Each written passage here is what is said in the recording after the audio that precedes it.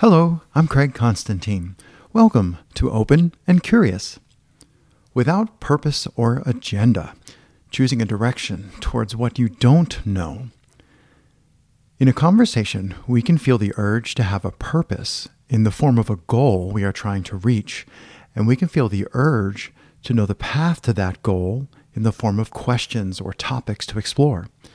These urges arise because we believe if we begin unprepared, our conversations would be rambling messes and a complete waste of everyone's time. These urges arise because we feel we would be wandering. But what would be so bad about wandering with our thoughts in the company of another person? Such wandering necessarily leads to surprise. Wandering leaves space for creativity. In his collection of essays titled On Dialogue, David Bohm had this to say: "Insofar as we have no purpose and no agenda, and we don't have to do anything, we don't really need to have an authority or a hierarchy. Rather, we need a place where there is no authority, no hierarchy, where there is no special purpose, sort of an empty place where we can let anything be talked about." In our conversations, we must overcome the desire for predetermined purpose and path. We do that by priming our minds. We go in prepared, but in a particular fashion.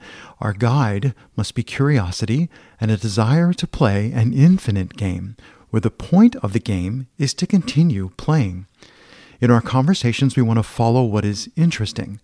Our intention for our conversation is for it to continue as long as we are finding things of interest. We can have that intention without having a purpose in the form of some predetermined goal, and without having a path in the form of some predetermined questions or topics. We want to avoid being drawn toward what we understand. In that direction lies the temptation to summarize and finish. If we instead follow what is interesting, what we don't understand, then we are drawn toward our unknown. We are using our curiosity as our compass.